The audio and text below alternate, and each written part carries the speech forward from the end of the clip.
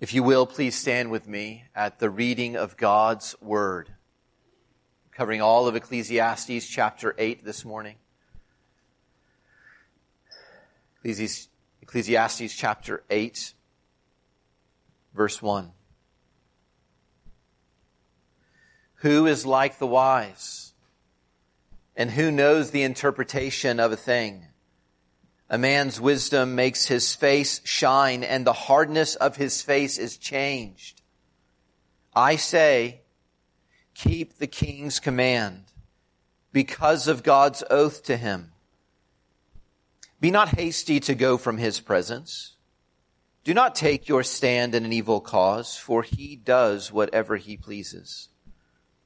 For the word of the king is supreme, and who may say to him, what are you doing? Whoever keeps a command will know no evil thing, and the wise heart will know the proper time and the just way, for there is a time and a way for everything, although man's trouble lies heavy on him. For he does not know what is to be, for who can tell him how it will be? No man has power to retain the spirit or power over the day of death. There is no discharge from war, nor will wickedness deliver those who are given to it. All this I observed while applying my heart to all that is done under the sun, when man had power over man to his hurt. Then I saw the wicked buried. They used to go in and out of the holy place and were praised in the city where they had done such things. This also is vanity. Because the sentence against an evil deed is not executed speedily, the heart of the children of man is fully set to do evil. Though a sinner does evil 100 times and prolongs his life, yet I know that it will be well with those who fear God, because they fear before him. But it will not be well with the wicked, neither will he prolong his days like a shadow, because he does not fear before God. There is a vanity that takes place on earth, that there are righteous people to whom it happens according to the deeds of the wicked, and there are wicked people to whom it happens according to the deeds of the righteous. I said that this also is vanity. And I commend joy, for man has nothing better under the sun but to eat and drink and be joyful, for this will go with him in his toil through the days of his life that God has given him under the sun. When I applied my heart to know wisdom and to see the business that is done on earth, how neither day nor night do one's eyes see sleep, then I saw the work of God, that man cannot find out the work that is done under the sun. However much man may toil in seeking, he will not find it out. Even though a wise man claims to know, he cannot find it out. You may be seated.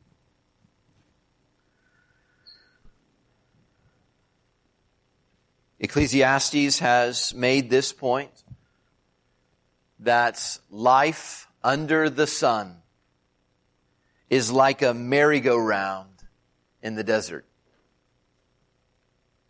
Just spinning and repeating and frustrating. Here we go again. Yep, I've seen that rock before. I didn't like that rock when I saw it first. I don't like it now. That is what life is like in this world. And when we saw this before in Ecclesiastes chapter 3, Solomon told us to Eeyore. You'll remember that? He told us when you experience the repeating frustrations of this life again and again, you should E-O-R, enjoy, obey, and regard God. And so here we are again. In Ecclesiastes chapter 8, he picks up again the idea that in this life our frustrations will keep on repeating. And so he repeats his counsel, E-O-R, but this time in a different order. You see, whenever we keep coming to these frustrations again and again, the old lesson is still the one we need. Those three priorities are still what we need to focus on. And so what we have in Ecclesiastes 8 is the preacher observing three frustrations 3 frustrations that we are going to face. And we better face them differently than those who live under the sun, who live as if there is no one above the sun. The preacher is calling the people of God to do the opposite of what any one of us would choose to do if we're not thinking about God as we face these 3 frustrations. So he points to God and what his activity is in the midst of those frustrating circumstances. And he says, because of that, this is what you should do. The wise counter crookedness by considering God. That is my summary of Ecclesiastes chapter 8 and how it all comes to us. The wise will counter the crooked experiences of this world if we will consider God in those moments. So we have 3 opportunities. In verses 1 through 9, point number 1. Verses 1 through 9, we should discern among dictators. We should have discernment when we face dictators, as we will in this life. Look in verse 1. The preacher is motivating us to be wise by reminding us there is no one else like the wise. Why don't you just consider what it means to be foolish? What it means to be the opposite of this, to live like God doesn't exist. The preacher is inviting us. Consider how good it is to be wise. So imitate them. Conform your life to reality. Not to ignoring reality and God, but navigate every difficulty with faith. And then he says in verse 1, when the wise use their wisdom, notice what good thing ends up happening. They counter.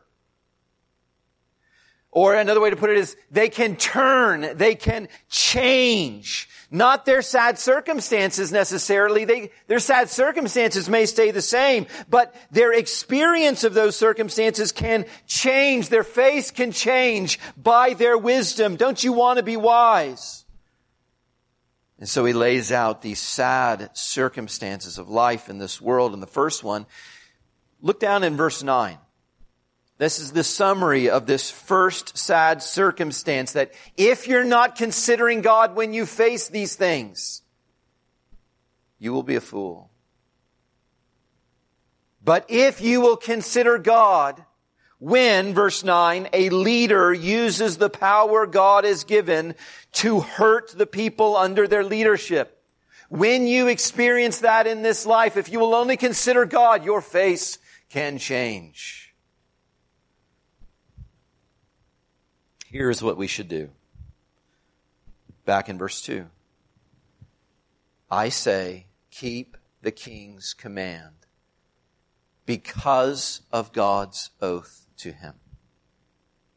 In other words, obey the government for God. For God's sake. You obey the government because of God. When you are under the power of people who may use their power to hurt you, I say, keep the command of the king because of God.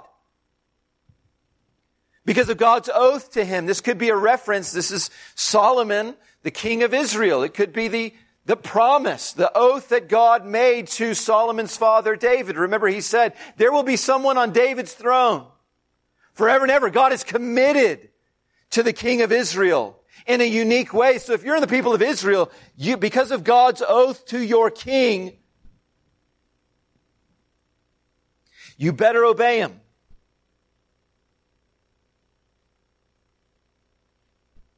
But Romans 13 says even outside of Israel, even in Rome, you need to honor the king. 1 Peter 2, honor the king. God wants you to honor the king. He put him there.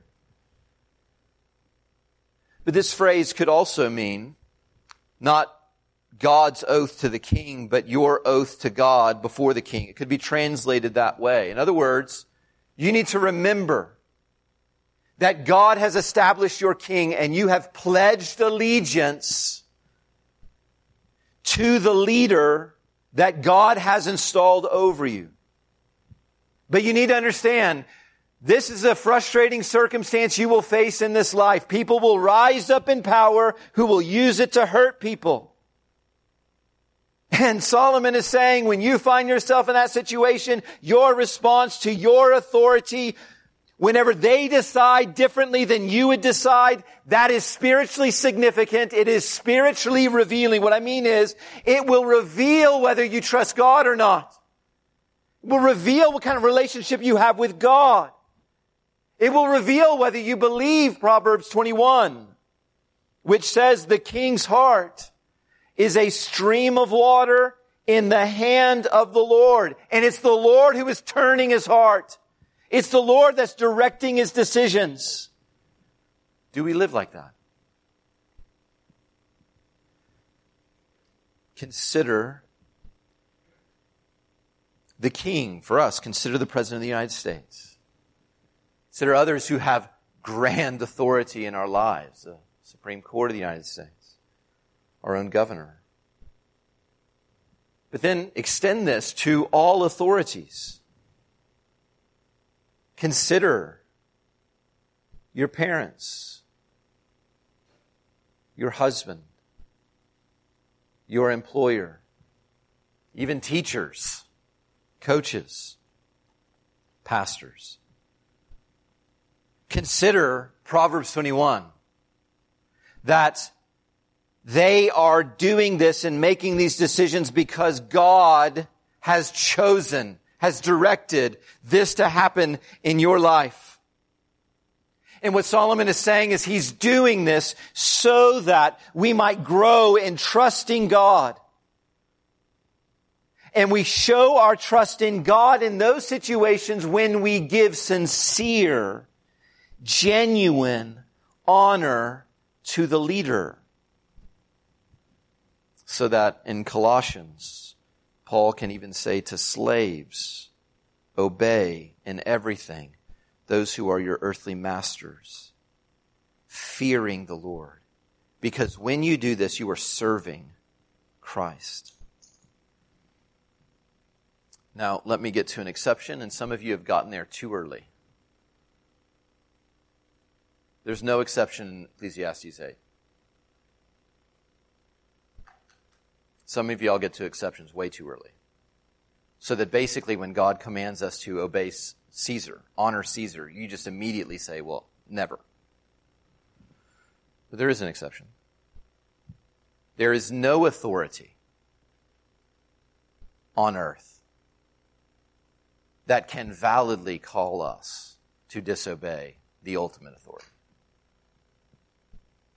And so there are situations where an authority of the state would call citizens to disobey God, like require them to disobey God. And they do not have the authority to do that. What that means is when we disobey Caesar, we know that he has a sword. And that may mean if we disobey the rulers of this land, it may mean prison for us. It may mean persecution. But even facing prison and even facing persecution, you better not obey them. We cannot approve what God forbids. And obviously today, something like this is occurring in California, right? I mean, John MacArthur, at least this is the stand that he is making today, as he's been commanded not to gather with the saints of his church. And he is based on this exception. He is saying, no, the Lord Jesus wants us to gather, and so we must. Solomon is saying, when you find yourself even in the hands of dictators, those who are kings who will use their power for your hurt, you need to have discernment. You can't just do whatever you want. So verse 3, he says, honor. If you honor him, you will not be hasty. Don't just rush out of his presence. In other words, there's some decorum that leaders deserve. And if they don't feel honored by you, you are not honoring them before God. He's even saying, make sure you honor those things. Verses 3 and 4, he says, if you're going to do this, understand that honor is not unruly. Don't take a stand in an evil cause. If you join the rebellion, what he's saying is he does whatever he pleases, meaning just expect his punishment. And then the preacher reinforces the command to obey the king. And he says you need to use discernment in verse 5. That if you obey the king, you won't experience evil. This is a truism, isn't it? That the cops typically leave people alone if they're not breaking the law. It's kind of what he's saying. If you will obey the laws, you're not going to experience evil. But secondly, he says in verses 5 and 6, you need to know when and you need to know the way. It's going to take wisdom. You're going to find yourself in situations under authorities when you're going to have to discern. You're going to need the help of God to know how to bring things, when to bring things to the authority, because God wants them to be honored. You've got to be careful when and how you bring this issue up to them. And then thirdly, in verse 8, he says you should obey the king, knowing there's no one who's going to escape death.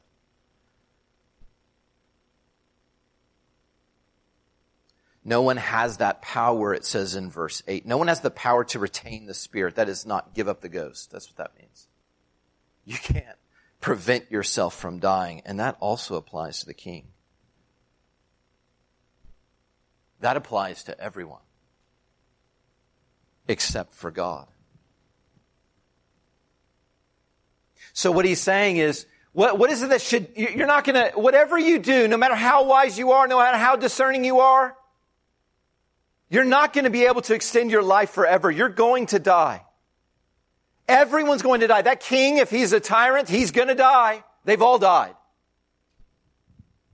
So what is it should dominate our thoughts whenever we're under hurtful authority? It should be thinking about the one who won't die and trying to please him. We just need to get used to this idea of being under the power of others, don't we? I mean, there's not a moment you have ever lived where this wasn't immediately true of you. Annie Rogers was born this week, little baby Annie. And baby Annie, from the moment she was born, she was under authority. She was under leadership. She needed mommy and daddy to carry her and to feed her. All of us have experienced what it means to be under, verse 9, those who have power over us. Even those who have really godly parents. Even those who have a really godly husband or godly pastors. All of them still know what it means for those in power over us to hurt us. Whenever we read a passage of Scripture, one question we should ask is, how does Jesus relate to what I'm reading?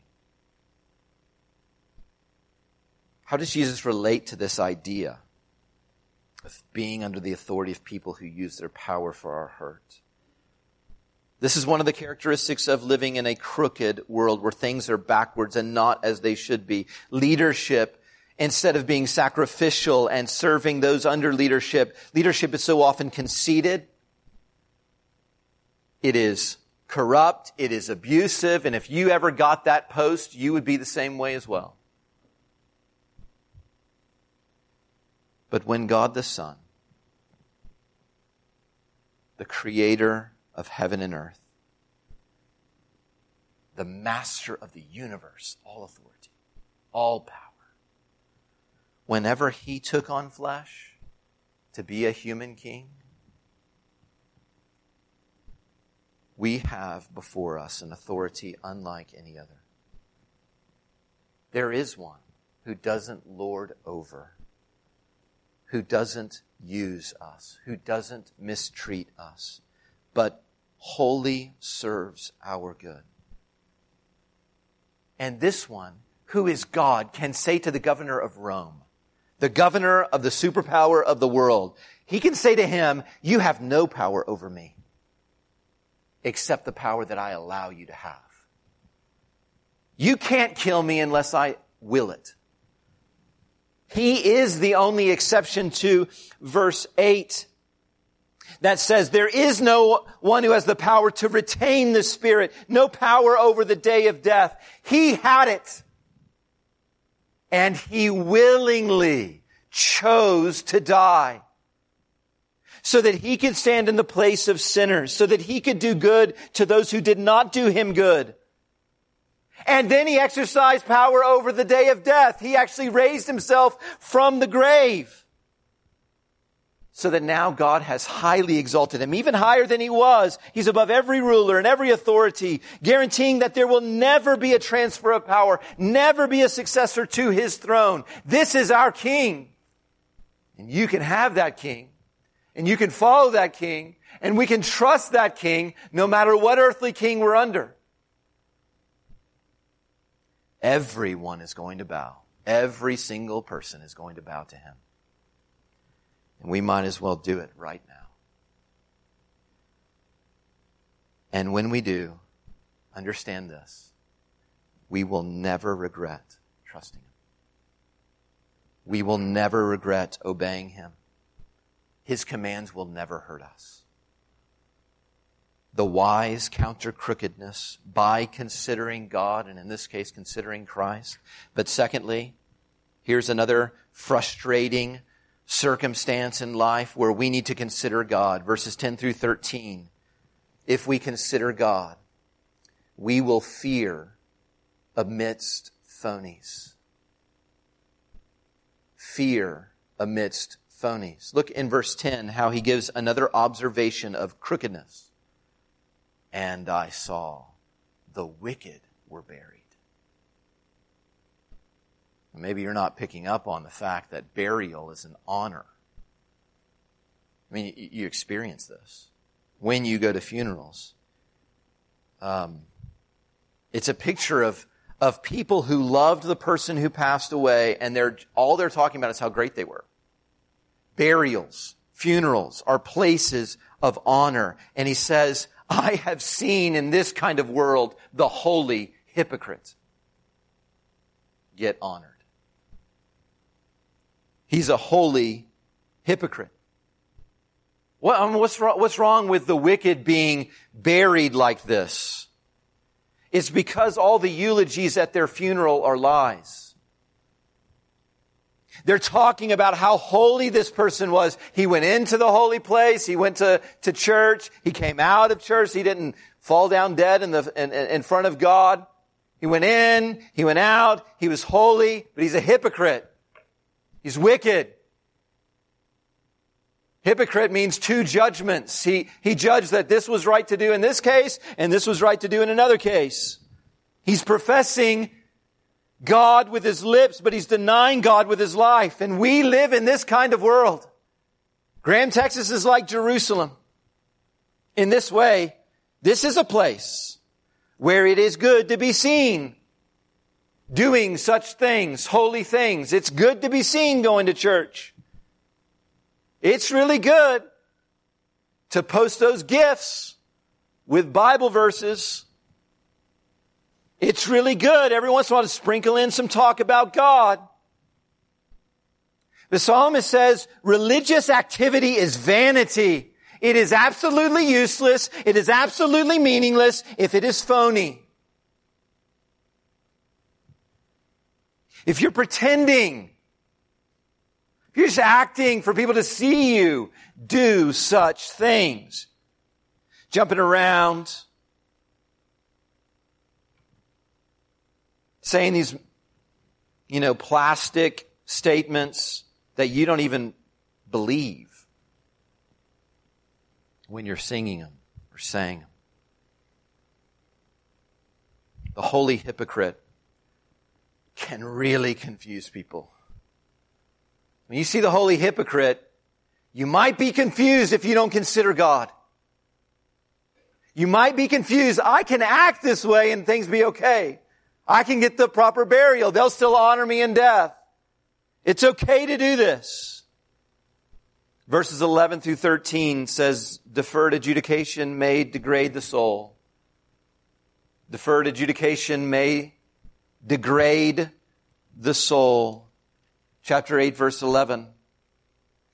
Because the sentence against an evil deed is not executed speedily, this is why the heart of the children of man is fully set to do evil. As a teenager, I kind of remember having this idea when I discovered deferred adjudication. I love me some deferred adjudication.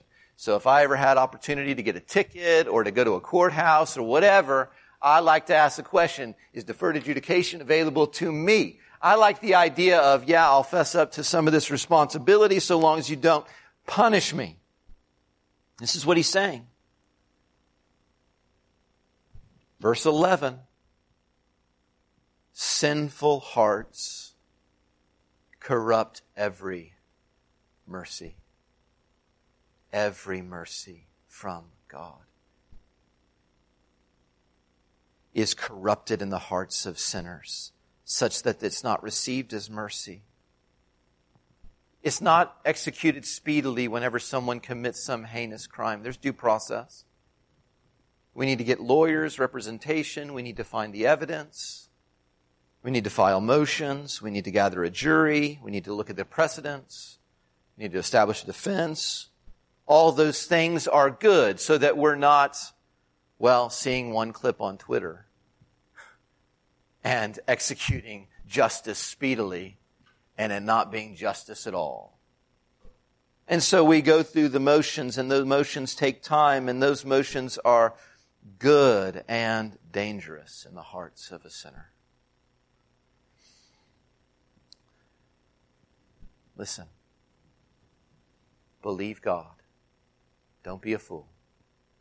This is what he says. Consider what happens after a crime is committed or a sin is committed and punishment doesn't fall immediately. Consider what happens in that time. And whatever he's talking about here with earthly judgments, they're just shadows of the eternal. One of the things we're praying for, I hope you're praying for it. One of the things we're praying for is not just God bless me and my life and the people I care about. It's not just God bless this church. It is God, give us an awakening. Give us a revival. Give us something where your Spirit is poured out and sinners are called to trust the one who is all good so that they stop just denying the one who is worthy of glory. That first great awakening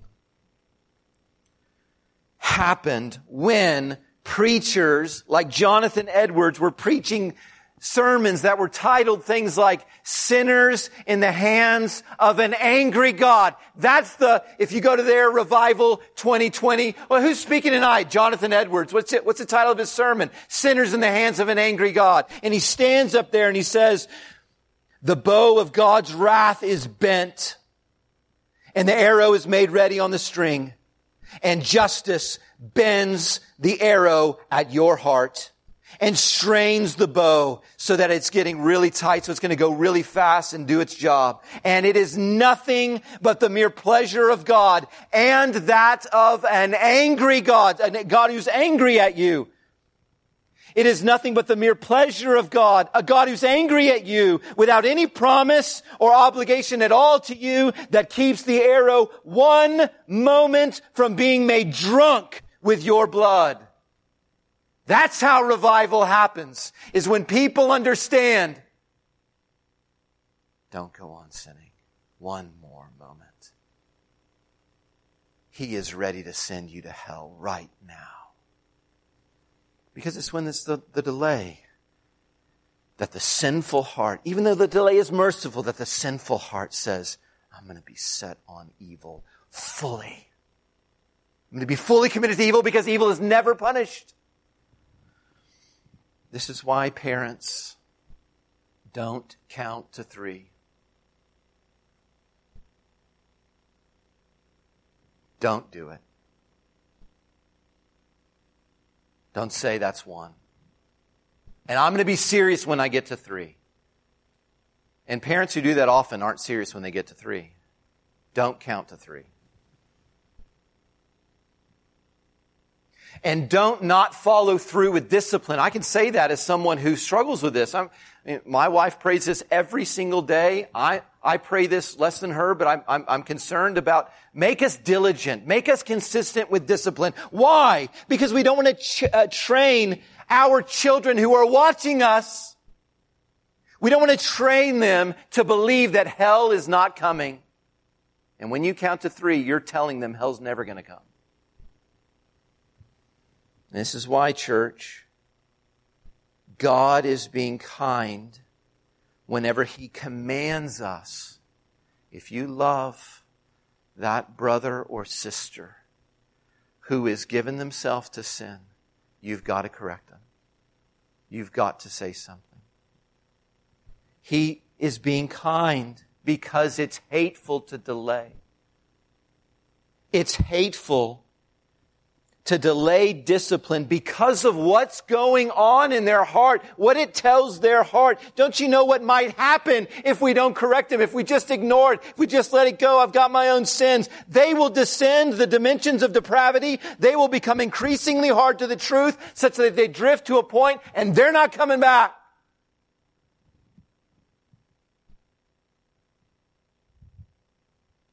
The preacher says, you want to know why the heart, what is at the center of humanity, is fully committed, fully set on doing evil? It's because of all the examples in their life where they should be punished, but they are not punished. And it tells them something. And he says this is true, but look, verse 12 is also true.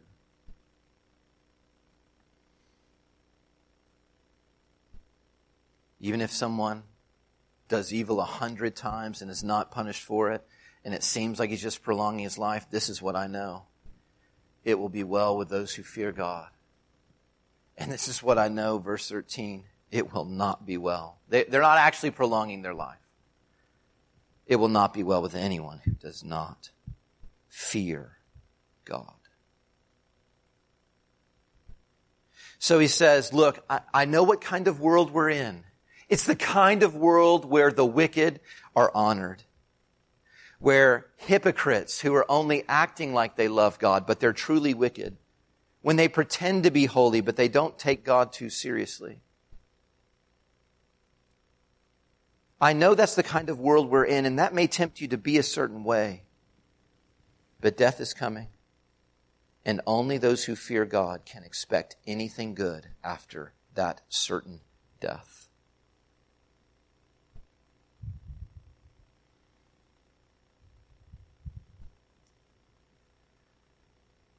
It grieves me.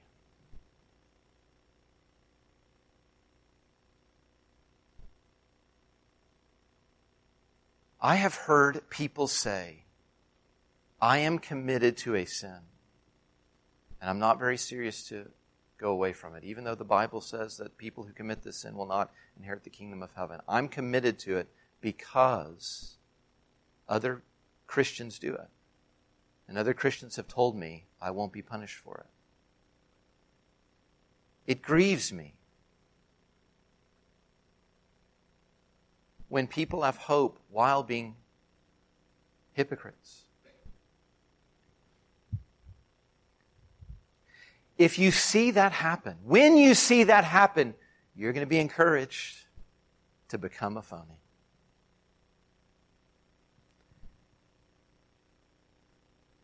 I'll just give this portion to the Lord. I'll still go to church, and I can fill my nights with lust and immorality in the workplace and cheating and stealing and hating God. I've heard a lot lately that the secret to our physical health is the gut, right? It's the gut. So one of the most important things if you want to be healthy is take probiotics, and you need to be concerned about these things. I was devastated recently to hear that I've got a certain kind of gut where LaCroix is not welcome. We can talk more about that later. It was a sad day for me. I was really sad, but I understand that the key to having good health is in the gut, whatever. That's the secret to wellness. And he says here in verses 12 and 13, there is a secret to eternal wellness. And it is not hypocrisy. It is fearing God. I love the way he puts it, fearing before God.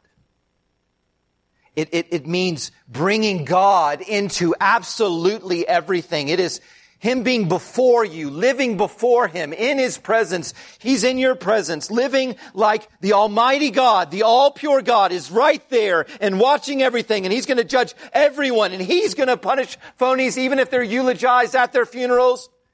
So fear Him and honor the one who is always before us. And when He's patient with us, count that as mercy and let that motivate you. When we don't get the punishment we deserve, let that be a motivation to do what He sent it to do. He is patient with sinners so that we would come to repentance. That's the opposite of what everyone else in the world is going to do. The patience of God said, where's He? He's not coming back. Hell's not coming. He said, no, don't be deceived. He's calling you to turn from sin. He's giving you time because He's so merciful. So repent. The wise counter crookedness by considering God. Third, verses 14 and 15. He says, take pleasure because of providence. Take pleasure because of providence. In this crooked world, you can take pleasure because God is ruling over everything, is caring about every circumstance. He's ruling, verse 14. Even in the situations where there's a reversal of rewards, where the wicked actually seem to be blessed and get the rewards of what the righteous should get. And the righteous are cursed and they receive the rewards that the evil receive. And when people watch that and they keep seeing it, they start to believe, if they're not going to consider God, I can be blessed through sin. And Solomon says, don't be fooled. That's vain. Don't you remember verse 13? What should we do whenever we see that kind of crookedness? Whenever we see the sinner doing just fine? And whenever we see the most righteous people we know experiencing the most difficulty. He says, verse 15, what you should do is celebrate the exceptions. You should celebrate the exceptions.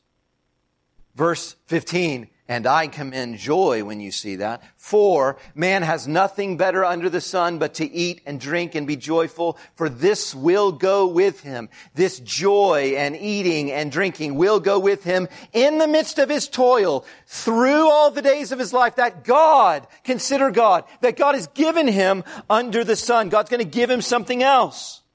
He says, look, you're going to be faced with reality. This is the way the world is. Well, how in the world can we have joy?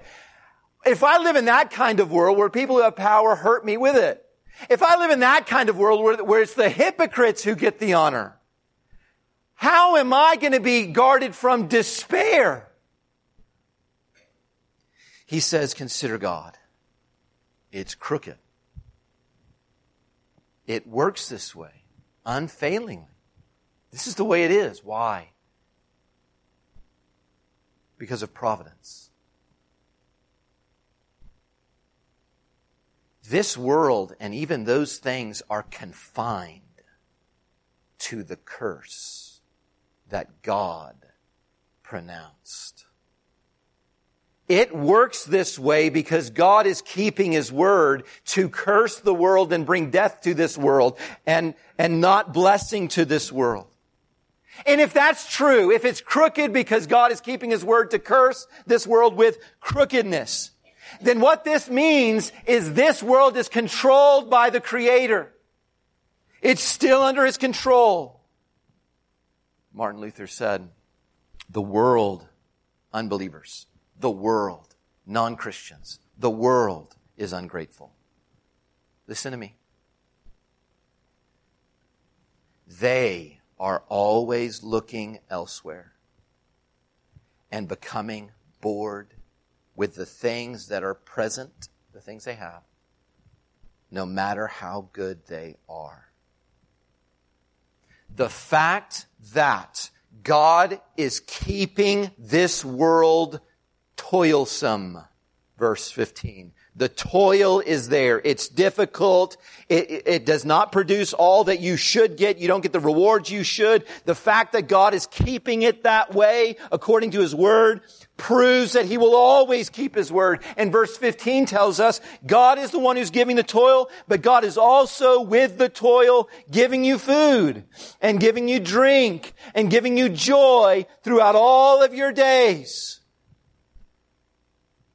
And so He's saying, lift your eyes above the sun. Don't be grumbling all the time. Don't you see? It is a sign of bottom dwellers. It is a sign of unbelievers, of those who just have this ground level view of things, who don't lift up their eyes. The sign of them is they grumble. They act like all that we have, that's all that there is in this world, is crookedness. That's all there is. All we have is cursed circumstances. All we have is persecution. All we have is abuse of authority. All we have is hypocrisy. That's all there is. And they're denying God. And so he says, Christian, we rejoice. We celebrate that God is being good to us.